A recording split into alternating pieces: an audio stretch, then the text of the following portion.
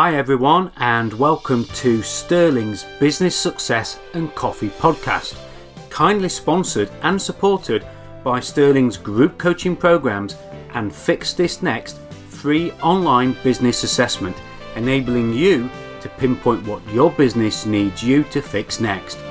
Business tips to help you level up and scale up. Hi everyone, Simon here from Sterling Coaching, and welcome to this podcast episode, which is a first for me. Today I've got two guests, which is going to be interesting to see how I handle two people on a podcast, but we'll see how it goes.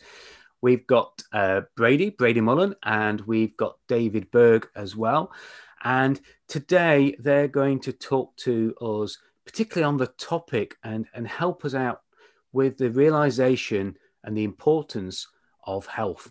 Health is as us as entrepreneurs and business owners, and we've just been talking about how this is going to pan out with a global audience, but we'll see where it goes. So welcome Brady and welcome David.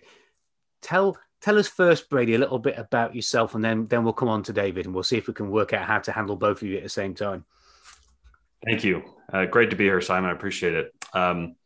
So I'm Brady. I'm with selfemployed.health, and we put this together because our passion is helping entrepreneurs with healthcare. I had a horrible experience with the healthcare system about 10 years ago when I was a budding entrepreneur, and that's been a thorn in my side for a long time, trying to work out solutions to provide entrepreneurs with a healthcare solution that works for them. Yeah, and we'll hear a lot more about that story as we get on. We're going to dig into that story a little bit more. And you're based in Denver, Colorado. Yeah, great. And apparently it's still been snowing there. So yeah, we haven't seen snow. Done. We haven't seen snow in the UK for months now. So even though we got about 2 inches, brought the whole country to a grinding halt. David, tell the listeners a little bit about you, the business, and give us an idea of where you are as well. Sure. Thanks for having me, Simon. So my wife and I, two physicians, moved from Canada to Phoenix to start a healthcare company in 1995, so 25 years ago. And in the process of doing that, we had to learn about the U.S. healthcare system. And what we learned was that the traditional insurance-based system here in the United States really was not working very well for our employees. So we created a business that is now called Redirect Health, that is for small, medium-sized businesses just like ours, and the people that work for those businesses just like ours. But we created it so that the access to healthcare would be meaningful and it would be truly affordable. And we had to shift the mental model and create a brand new system and create new structure. And while in the beginning we did it just solve our own problem, it turned into a solution that many of our business friends at that time, Young Entrepreneurs Organization, I noticed you've got Vern Harnish's Scaling Up book right behind you. Yeah. Your left shoulder. And Vern and I go back a long time, and I love Vern. I love the stuff he's done. But some of our friends in YO were having the same trouble. So I started helping them with the same solution that I'd put in place. It's a business solution, basically, that created a new healthcare structure for our employees. And it worked so well, fast track forward. We're now in all 50 states, helping over 1,000 small businesses manage their health plans. So they spend on average probably about 30% less with more benefits than they would if they were in a traditional system. But it's a different model, different system, different way of thinking about it. There's definitely a mindset shift. And Brady's been kind enough to introduce us to some of his network and to put our solution in place with people he knows. So what brought the two of you together then? So you're both in your individual businesses, obviously very keen and passionate about health and allowing business owners, entrepreneurs to have access to that much needed health cover and health care. What brought the two of you together? Brady?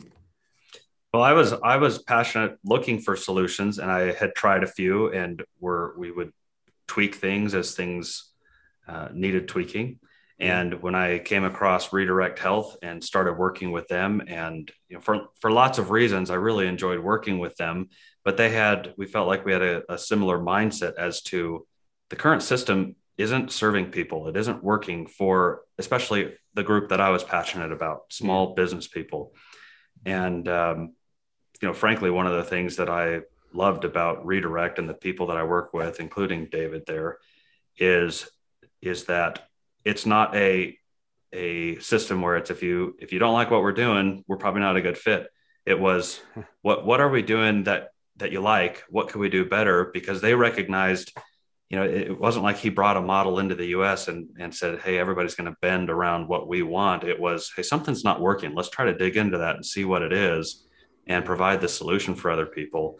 And so, we tried several different providers for healthcare. We tried melding two different components together in some cases, and some of them fairly successfully and some of them poorly.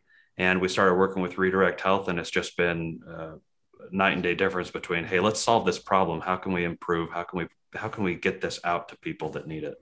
Yeah, it's interesting you say that, because we were talking before the recording started about obviously you cover the US, and I was we were talking about the global issues of health, and you're absolutely right. Even here in the UK, and I'm sure listeners in other countries will be realizing the same, that very often any kind of healthcare provision, particularly when it's provided into businesses for their team, for their staff, for their business owners, it is a one solution, and you either take it or leave it. And it either comes at a budget which you can afford, which a lot of them are for big corporates and larger companies. Certainly here in the UK, very, very few. I can't think of many small clients. Certainly a lot of my clients really struggle to get convinced to take any kind of health insurance out, any health cover, any kind of scheme, whatever it is, whatever format it is, because they feel that there's this big, huge monster of healthcare provision that they've got to buy into, and it doesn't fit with them. It doesn't fit with their values. It doesn't fit with their style. So I'm glad to hear that you formed a relationship because of the way that you can work together and be flexible to work with each other as well. That's really great to hear. It's interesting, Simon, that you talk about the people, that the small business owners, entrepreneurs in the UK, but they have this perception that healthcare is this big monster. And they do here in the United States too. And it's part of the mental model that everything is built around with our insurance system here. And it basically goes like this. If you don't buy from us, the insurance companies, you will be subjected to bankrupting costs. So you better work with us, right? And all the structure is built around that, and all the events are around that. The first thing we had to do when we created our new system, because that didn't work for my business, just like you said, it doesn't work for entrepreneurs. It didn't work for my mind. It didn't work for my employees. And it just was not going to work short-term or long-term. So we just shifted our thinking to, hey, let's find a way where we can work together to eliminate the unnecessary activity, including the unnecessary visits to a doctor's office when we could just do it over the phone. This is back in 2008. And let's make it truly affordable. And so if we got people who are struggling to make their rent at the end of the month, or a car payment, or even put food on the table, those are certainties every single day, every single week, every single month. Why would you go spend a dime on healthcare that you might or might not need next month or next quarter? It makes no sense to put a dime into it. So it wasn't realistic. We were more afraid of that. When I say me, I don't mean me as the business owner, but I mean me as a company. We were more afraid of running out of money for food and shelter and transportation than we were healthcare, even though I was in the healthcare business. So our system had to focus on the elimination of unnecessary time off work, the unnecessary activity, sure, unnecessary healthcare services too, but unnecessary co-pays and bills and paperwork and administration, all those things that take up time and money. And we built our structure around the elimination of things that just weren't needed. And those things that aren't needed are significant revenue for the American healthcare system. So it serves us perfectly well. It does not serve the vendors of healthcare in America. Yeah. And I think it's interesting what you're saying there, David. And for listeners who are not even listening to this for healthcare side of things, there's a real lesson to be learnt there about taking the solution that you provide and making it fit the needs of the audience that you're trying to attract and that you're trying to work with, isn't it? And not trying to just model something and then take that and think that you can shoehorn it and whack it hard enough in with the hammer so that it fits. You've got to have that flexibility to enable it to fit, haven't you? Yeah, it's amazing how much easier it is to build something if you know who the customer is. Absolutely. And who the consumer is. They're often different people. The purchaser and the user are often different. If you understand who they are and what their problems are, and you build around them, not the vendors who are trying to sell or price points, you got to get there eventually. You got to consider all the other parts of the system, but it's a starting point. The foundation is the customer, and any entrepreneur can do that. They've got customers, they got consumers. Build a system around them that maybe is different than what the peer groups are doing. Yeah. So let's talk a little bit about what we're drinking today. Let's get into the coffee part of the podcast. So what of each are you drinking? David, I know you went off camera a few minutes ago. What have you got to keep yourself hydrated? I've got some fresh Arizona water right from the tap.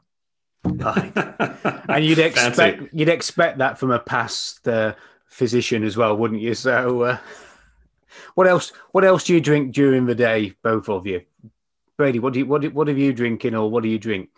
So my wife is from Cordoba, Spain, and she has to use those Nestle, everybody's using the Keurig, the German coffee makers. She has to use the Nestle one, and but it's really good. It comes out frothy and foamy, and I drink that in the mornings. I have a coffee that nobody around here knows about. So she has to order them from Spain, even the little capsules that we put in it, but she won't compromise. Hey, Brady, what she wants. Hey, Brady, so the only coffee I see in my house ever is Canadian Tim Hortons coffee. Once you get used to something, you can't let it go. Tim Hortons is an old Canadian hockey player that nobody knows from hockey, but he owns coffee shops. And so we order them from Canada. That's the only thing I see in my house. What a pattern there with our women. There is, I think there's a pattern with us all there. And I'm very much a Starbucks fan. So, everything has to be Starbucks. I've got a pod machine and it's Starbucks, and I've got Starbucks now.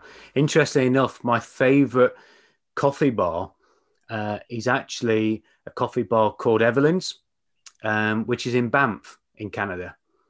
And we used to go there every Christmas. We did about 15, 16 Christmases on the run there over in Banff or Jasper.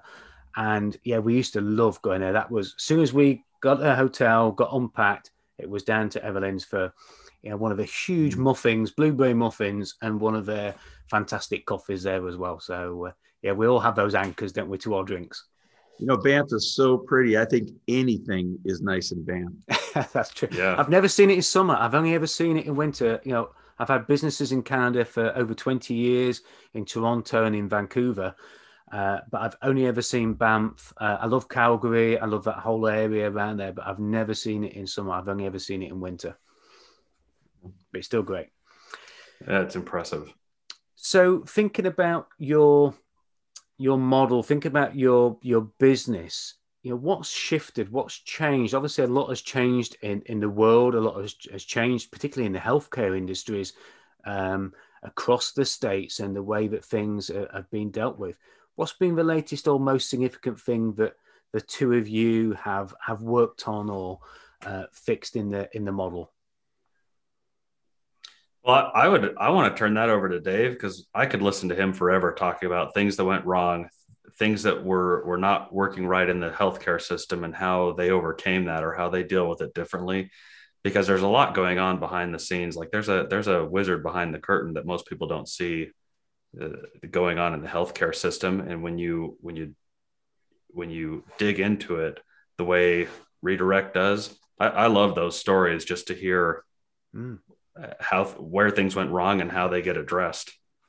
Over to you, then, Dave. Tell us a little bit about the strategy stuff and a little bit more about what Brady's implied there. Well, your original question was about how things have changed, and what that made me think about, Simon, was just how we have matured our mindset in a much more beneficial way, not just for us and our business and our profitability, but for our customer. And we've matured, and our mindset's matured, and maybe it's mine has matured. But when I first started doing this, I was quite angry with the healthcare system and everybody attached to it, because they weren't serving my company and my team and our families. And I saw them taking advantage of us. So I was quite angry with them. And there was a time where I thought I was building a system. I was going to exclude everybody from making decisions except for us, meaning my employees, our family.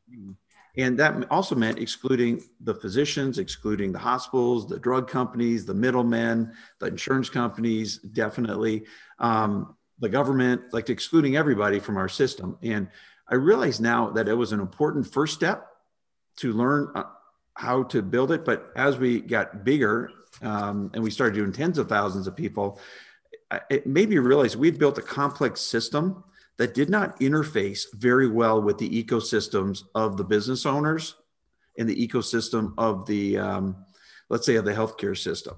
Yep. And or the people. Let's say the people in the business owner. So let's say the purchaser and the user. We had to interface. Our system had to interface with the ecosystems. Two different ecosystems are already interfacing, right? So you have an ecosystem of your business and profitability and your suppliers and all the things you have to do. But then your employees also have families and constraints and travel and daycare and all kinds of other things going on in their family. And I hadn't considered their ecosystems enough. Definitely, I didn't consider the interface. And what I've learned now as we've matured is that the best interface between us and the business community is the broker community. And it might not be 100% of them, but it's more than 10% of them. And there's a group of folks like Brady who really genuinely care about making this work. And they're a great interface with the business community. And similarly, there's an interface between the healthcare system and the people, and that tends to be some sort of primary care capability. So we were playing that primary care capability, but we were excluding the primary care folks on the ground and doing their work for them. So we have now embraced the broker community in a much more intentional, purposeful way, and we've embraced the primary care community on the ground in a much more purposeful, intentional way. And that interface by itself has allowed us to make those two different ecosystems work with our system in a much better way.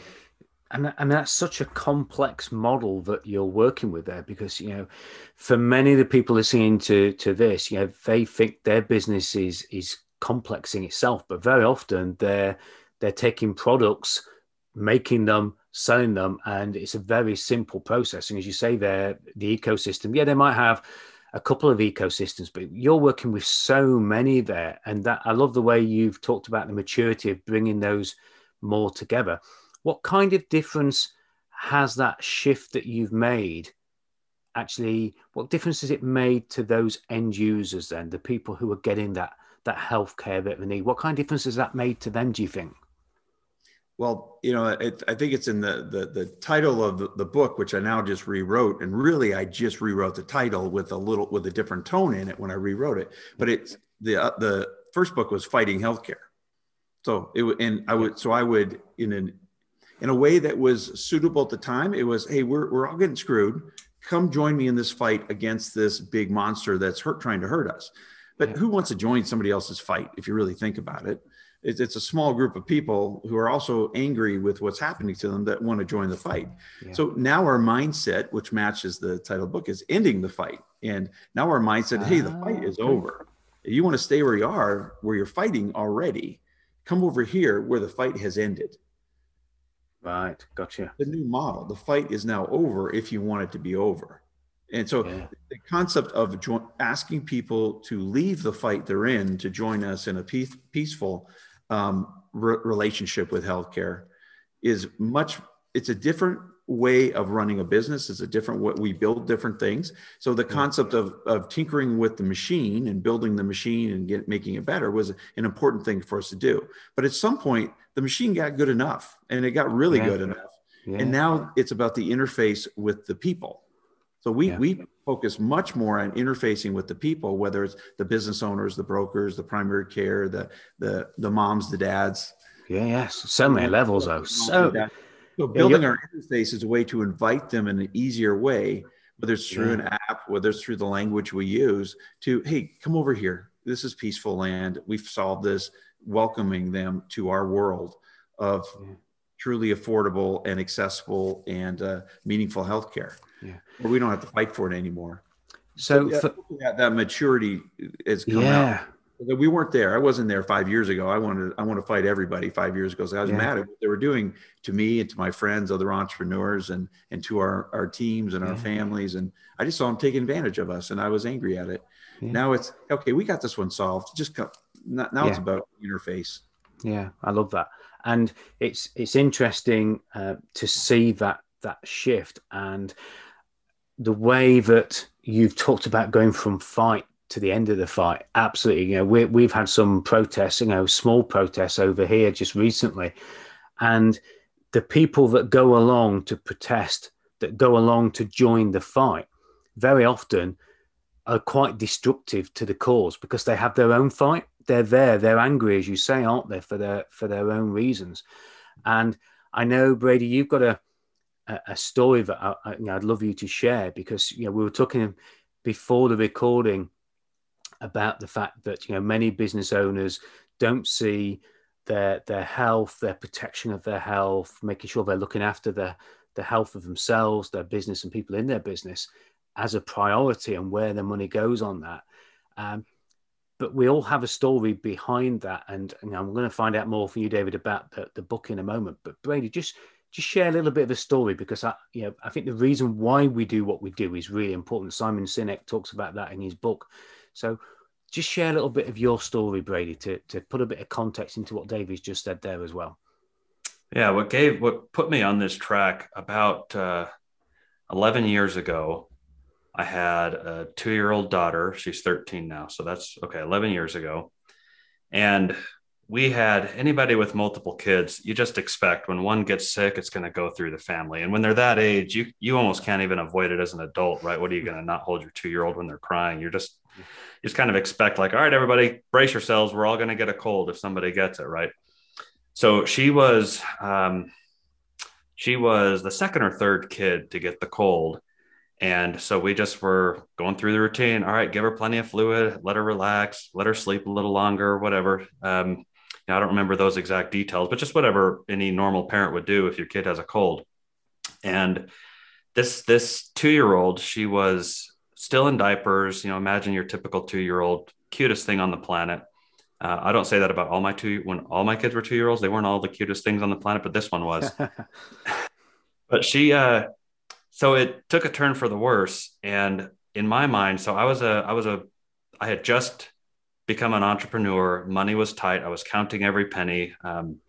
My degree's in accounting, so I feel really proud of my spreadsheets, and was really proud of the healthcare product that I had purchased for our family, because it was one of those catastrophic plans where I'd pay all the costs up until $10,000, and then for something catastrophic, that's when I needed help. And theoretically, that makes sense. And on my spreadsheets, it made a lot of sense. Yeah. If it says it's on a spreadsheet, then that's my Bible. That works for me. So when she was sick, the last thing on my mind was taking her to a doctor, because I had just had, 1 or 2 other kids that had the same cold. They got better, went back to school or whatever. So I wasn't going to go pay a doctor, $100, $150 to tell me that my kid has a cold, right? Who wants to do that? Yeah. And so I didn't do anything other than just take care of my kid and help mom, and she helped me, and we take care of this child. And then it took a turn for the worse. And I think this is probably true of most entrepreneurs. I'm eternally optimistic, right? I solve problems. My family is healthy. I don't go to the doctor. And so I was, looking back, I was probably in a little bit of denial also when she started to get worse. I was just like, well, she just needs a little more sleep, or her medicine's wearing off. Give her another children's Motrin or whatever. See how it is tomorrow. Yeah. Always kicking the can down the road. And then there was a really obvious point where I slept next to her just to keep an eye on her. And we were kind of at the point where, okay, this is something different. And she started breathing shallow. She started just acting really lethargic. And I'm going to be really honest here and vulnerable, but it was my wife that finally was like, we're done. I feel I choke up when I tell that, because I feel like the worst parent ever. As the story progresses, you'll see why, but it still wasn't even me that was like, okay, she needs help. And I feel awful about that, but I learned a powerful lesson. So we take her to a doctor. We find an urgent care that's open. That in and of itself is a hassle. Yep. We go into the doctor, and up until then, I'm still sort of, how it is when you get in a fight with your spouse, it's really hard to concede, right? You only concede when it's unavoidable, right? So I'm still thinking the doctor's going to tell us to give her plenty of fluids, let her rest. But we get to the doctor, they start taking vitals, and the thing that And I was right. It was just a 5-minute appointment, but the doctor, and it did cost $150 if I can remember.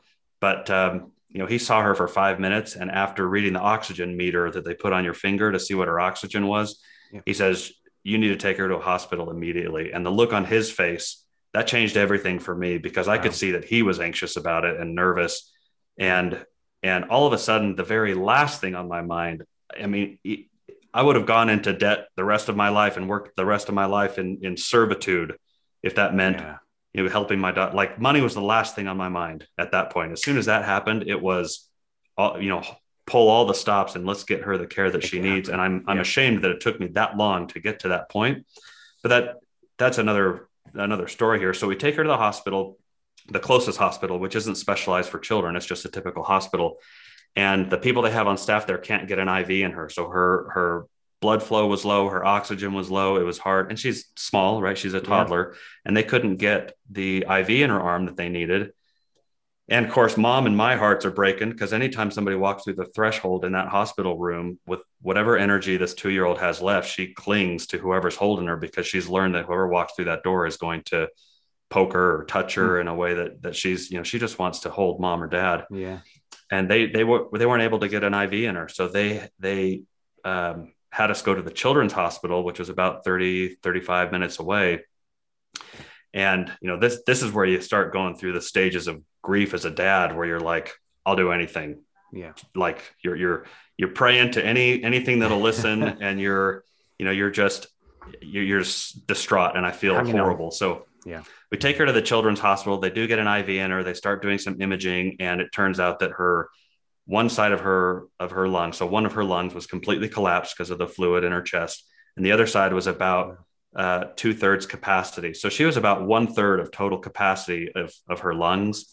And when they saw that in the imaging, they called the surgeon right away. The surgeon comes in, and during the surgery, that's when I break down, right? I'm in the waiting room in the surgery room, bawling like a baby, because I felt, in at least some ways, this was my fault. I was trying to save $150 because my spreadsheet told me that I should do that because we're healthy people. This doesn't happen to us.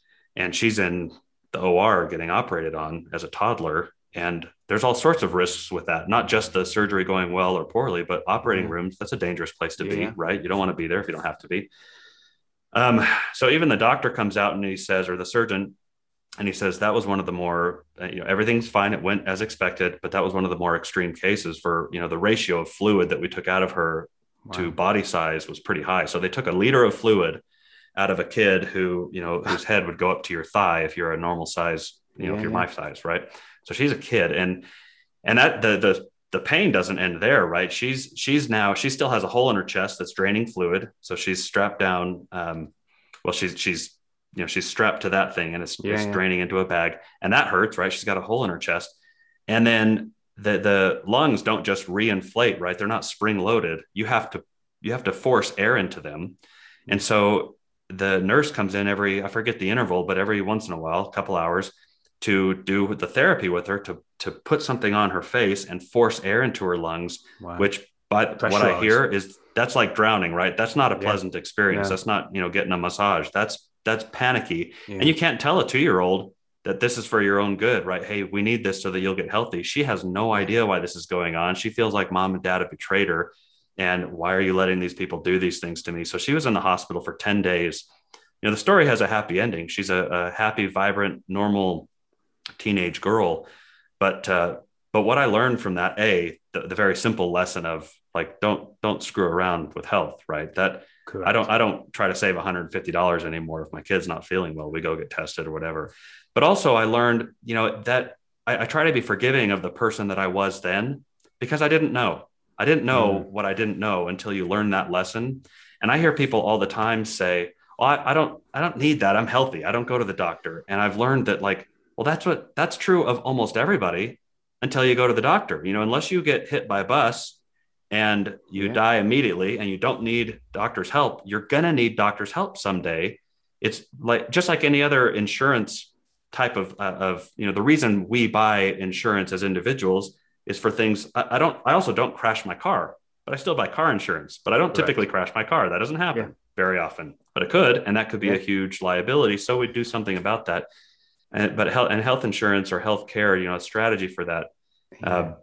I realized that this guy, this 10 years ago person or 11 years ago person, that there were incentives. The healthcare system doesn't want me going to the doctor if I can, or if they can help it. So they put these barriers in your way, in the way of, costs, co-pays, things like that. You have to have some skin in the game to see a doctor. But I see that that's a misalignment of incentives. What's good for me and my family is to have access to a doctor when we need it. If I could have made a phone call or had a video conference with a doctor right away and said, hey, can you help me see if my daughter's fine? Just a little triage really early on. If I can break down the barriers to fathers and mothers and individuals, like this could be for myself too, like address health early. And if we can put something in place that makes that easy and take away those barriers and make it simple to talk to a doctor and say, hey, something's not right. What should we do? Okay, it's no big deal. That's one thing. Or, we should probably get that checked. If I can break down those barriers, that's meaningful. Yeah. And I mean, that's such a powerful and incredible story. And thank you for being vulnerable in sharing that. And, I know the listeners will take such heart from that. And it is those stories, it's those things that you shared just there that really the listeners should do something about. I've always been a fan in all my business. We're very privileged here in the UK to have a great national health service, but I know that when I need some kind of health care, I don't want to have to wait 6 months or 12 months. I turned 50 and I had to have a hip replaced. And I had the X-rays in January and had my hip replaced in March, not because of the great NHS, but because I had the cover and the protection to get it fixed quickly. So I didn't have to spend years suffering, waiting to get on a list. And I hate to think what it is at the moment. But particularly for people in the States, which is, obviously the area that you provide cover, if you could give either of you, and I open this question to either of you, if you could give people one thing to move them from where they are now to thinking more about their health, because as you said, David, it's not just their own health, is it? If you're the entrepreneur, your business owner, there are those other ecosystems of your employees, their families, their kids. Brady, you could have been an employee and I could have been your boss, but how that has affected you would affect your performance in my business as well, wouldn't it? So what would you say to shift people from where they are towards doing something about healthcare in the US? So if there's one piece of advice, it would be figure out how to get meaningful access to healthcare. And when I say meaningful, I mean it fits with your ecosystem. And it's not just access that takes 6 months. Think about continual access. So if the interface with your healthcare system is an urgent care and that costs $150, $200, you're going to, you might get a 15-minute appointment once a month or once a quarter or after things get bad, like in Brady's case. But what if you did have continuous access? Just like any physician has for their family, their family has continuous access to healthcare. I would much rather have a 2-minute phone call with somebody every day if I had to, if somebody was sick, than not see them for 2 weeks. We would do more help for them if we took a 2-minute phone call every day for somebody who's sick than a 2-hour appointment every 2 weeks for some people. And the best interface for the healthcare system is not an appointment in a doctor's office. That is the most inefficient form of interface with Brady's ecosystem. That's interesting. In the healthcare system. The interface was that urgent care visit. It was an inefficient way to do it. It took him 2 weeks to get into it. The best interface, as he mentioned, was this. Yeah. We use this interface with everything else. Why not? When we schedule our hair salons and whatever, and our nails, right? This is, and just talk. And for the listeners, what David's holding up there is his phone. And that is it, isn't it? We have apps, we have phone. We coined this term internally where it's free continuous access. For access to be continuous, it has to be free, right? For you to be able to interact with the healthcare system, in this case, Redirect Health, you would have to have access you can get to every minute of every day, 24/7, English and Spanish. I mean, that is what continuous access to us means. It's not you make an appointment to go see a doctor. That is an interface, and it's better than nothing, but it's an inefficient interface that was fine 30 years ago. But ever since Steve Jobs made the iPhone, it's no longer the doctor's office is no longer the best interface for the healthcare system, and people die every single day. I will tell you one challenge that we had that I've never thought in a million years I'd ever experienced, but it is top of my mind. I'm watching it for now all the time, and I still never expect it to happen again. But we had a client in Tennessee who was having some chest-like pain and or shortness of breath, and we sent him to the emergency room, and a normal thing. And we thought it was just precautionary. Nothing would happen when we got there. Yeah. However, when we got to the emergency room had the COVID situation in, I think it was Nashville, it just spiked, and they were worried about their ICU beds. So they turned him away, and in transport to the next hospital, I think in his own car, he had a massive heart attack and died. Wow. That doesn't happen in America. When you're sent to an emergency room where a normal EKG could be done, but to then be just told, hey, no, we're too busy. We're worried about this surge of COVID. Yeah. And when I looked the next day at Tennessee, it was bright red, and Nashville was bright red just for that day or 2 days. Yeah. But that's an issue where the supply chain got messed up. Yeah. And we often forget how important the supply chain is in creating meaningful access to healthcare. Yeah. And where the phone might be great for initial triage or a cough or cold or pink eye, there's the emergency room sometimes has to be the interface with the program, with the system. Yeah. And we're seeing over and over again that the logistics of healthcare is going to make the difference between life and death. And I think COVID pushed that to the forefront, but it still existed prior to COVID. Yeah. That in Brady's case, what happens, the system let him down because the logistics weren't quite synced up. And I think and obviously I know your provision is in the US, and we'll talk about how people connect to you in a moment before we get on to the sort of final question. But it's interesting because I think the listeners, wherever you are in the world, whatever country you're in, whatever health system you have, whatever choices you're going to make tomorrow or next week about healthcare, I think what David said there is really, really important. If you're going to choose somebody for the provider of your healthcare, if you're like I am, very privileged in the UK to have the health service we have a service called 111. I think that meaningful access is critical to that decision-making process. And not having to wait for an appointment is one thing, getting that appointment quicker, but being able just to check something, run something by somebody, and it's strange, I've done this, as you were telling the story there. I've done this very recently with a vet and my dog, where we had a dog who was in a real pickle, and we were able to ring the vet up and have a conversation. And that conversation meant such a big difference to the solution that we went off towards. So having that meaningful access and that immediate access, I think, is important. And like you say, having it on a phone, being able to call, have an app, anything like that is absolutely critical. And it's very low cost. We don't have to pay for the real estate and the receptionist and the app. Costs come down. Yeah. But it does involve in the America anyway, changing the business model. Yeah. And the mindset. But right now, the business model is around appointments, and the more appointments you have, the more service you do, the more revenue there is for multiple people in the system. So in the Redirect Health system, it's the reverse. Yeah. We all do better when there's less activity that's unnecessary, and the right activity when it is necessary.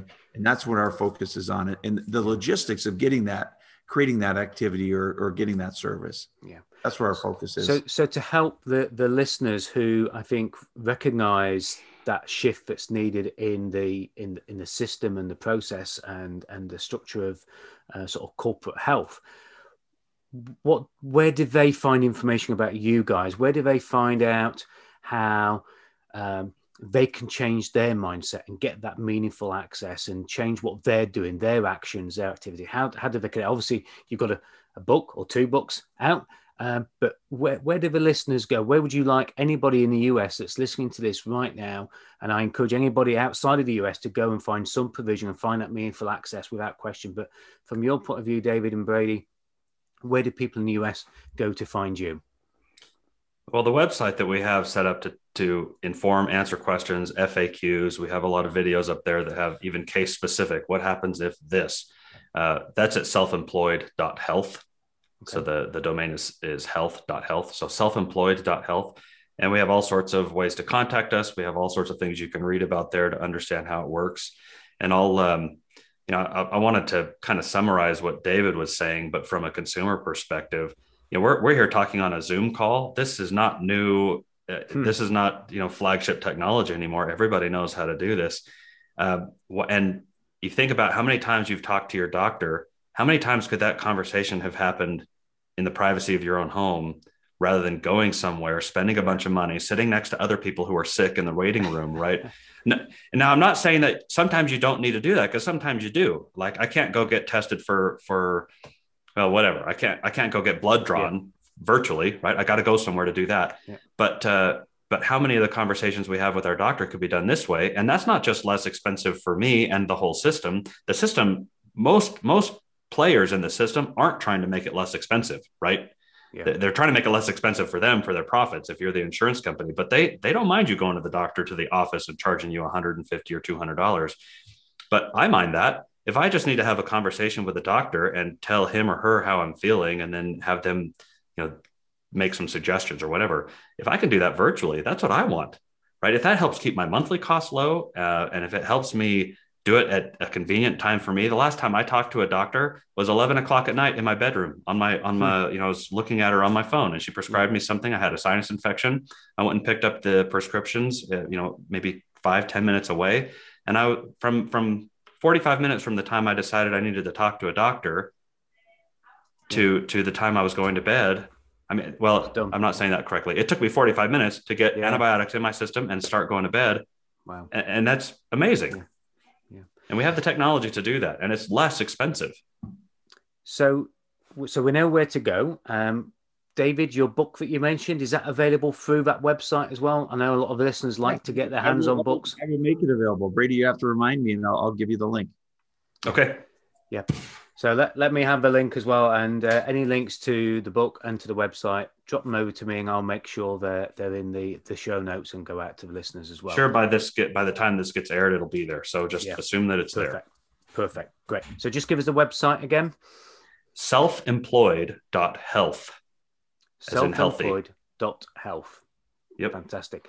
So if you're in the US, you know where to go to get this sorted. If you're outside of the US, think about where you go to get that meaningful access. Do something. Do not fall into the trap that many of us have fallen into, not just Brady, in the fantastic stories that he shared. Do not let health get in the way of enjoying your life, looking after your family, and don't let those pennies and those spreadsheets and the business mentality that many of us have get in the way of saving lives and living a healthy life. Last question then, just before we wrap this up. If you're going to have your next coffee and you could have it in a dream location, Brady, what would your dream location be to have that coffee? I can see it so clearly in my mind. I love backpacking, and I live near the Rocky Mountains. So in the summer, I throw on my backpack, I go out for a few days. And if I'm sitting at the base of a big peak near a lake or near my campsite or near my hammock, and waking up in the morning and stretching and getting loose and drinking a coffee that I made on my backpacking stove, that's heaven for me. So that's where I'd have my next coffee if I could, a dream coffee. David, what about you? By far, my favorite place is on the deck of a cabin in the mountains of northern Arizona with my wife. Fantastic. Can I ask, would it be sunrise, sunset? I get a feeling there's a time of day that might be better for that. Oh, it'd be first thing in the morning. First thing in the morning. Fantastic. Great. Well, I really do appreciate you both giving us a time. You're giving us some great things to think about, and some stories, I think, that should inspire every single listener to do something, make a change, take some action, go out there and look after, protect, and get the access to that health care and that information on your health that you need. And I think, thank you very much for giving up your time. I really do appreciate you both and the knowledge and the stories that you've shared. It's been an absolute pleasure. Thank you, Simon. You're welcome, Simon. Listeners, as always, do something with what you've heard today. If you're not going to take action from today, if you're not going to reach out to these guys, if you're in the US to find out more, if you're not going to take action on your own health in any kind of way, then you've wasted all of our time here today. So do something with it. It's a really important topic. It's one that you can hear the passion and enthusiasm behind this in all of us today. Do something with it. And of course, I look forward to having you, as always, on the next podcast. Bye for now. Great. Thanks, guys. Thank you, Simon. I think we managed to direct that where we wanted it to go, hopefully. Well, we appreciate you doing that. Let me have the links as well. And yeah, okay. I have got another call that I've got to get jump on pretty quickly over in Australia now, very early morning. But one of the things I will say is that what I'll do is it will be about 4 or 5 weeks for it to go live. But about a week and a half, 2 weeks before that, I will message both of you with the links and tell you when it's going to be scheduled. It is your podcast. So if there's anything that you think, oh, do you know what? If I could just bottle what Brady's just said there and put that into a recording, please download it, cut it, paste it. It's your content. Do what you want with it. If you can find a use for it somewhere else, then please do so. Okay. Super. Thank you. And let me have any links, but I will put the link in the show notes as well. And it'll get pushed out there, and hopefully it will get you on a platform where more people will reach out to you. Just to be clear, which links do you want? So I'm going to have the link for Dave's book on the website. Do you want a link specifically for that, or do you want? No, just remind me, because I should probably lose track of it. I haven't made note of it, but sure. If you just drop me a message and just remind me of the website link. That'd be great. You got it. Yeah. Super. Thank you, Simon. Okay. Enjoy the rest of your day. You too. Speak to you soon. Thanks, David. Bye-bye. Bye-bye.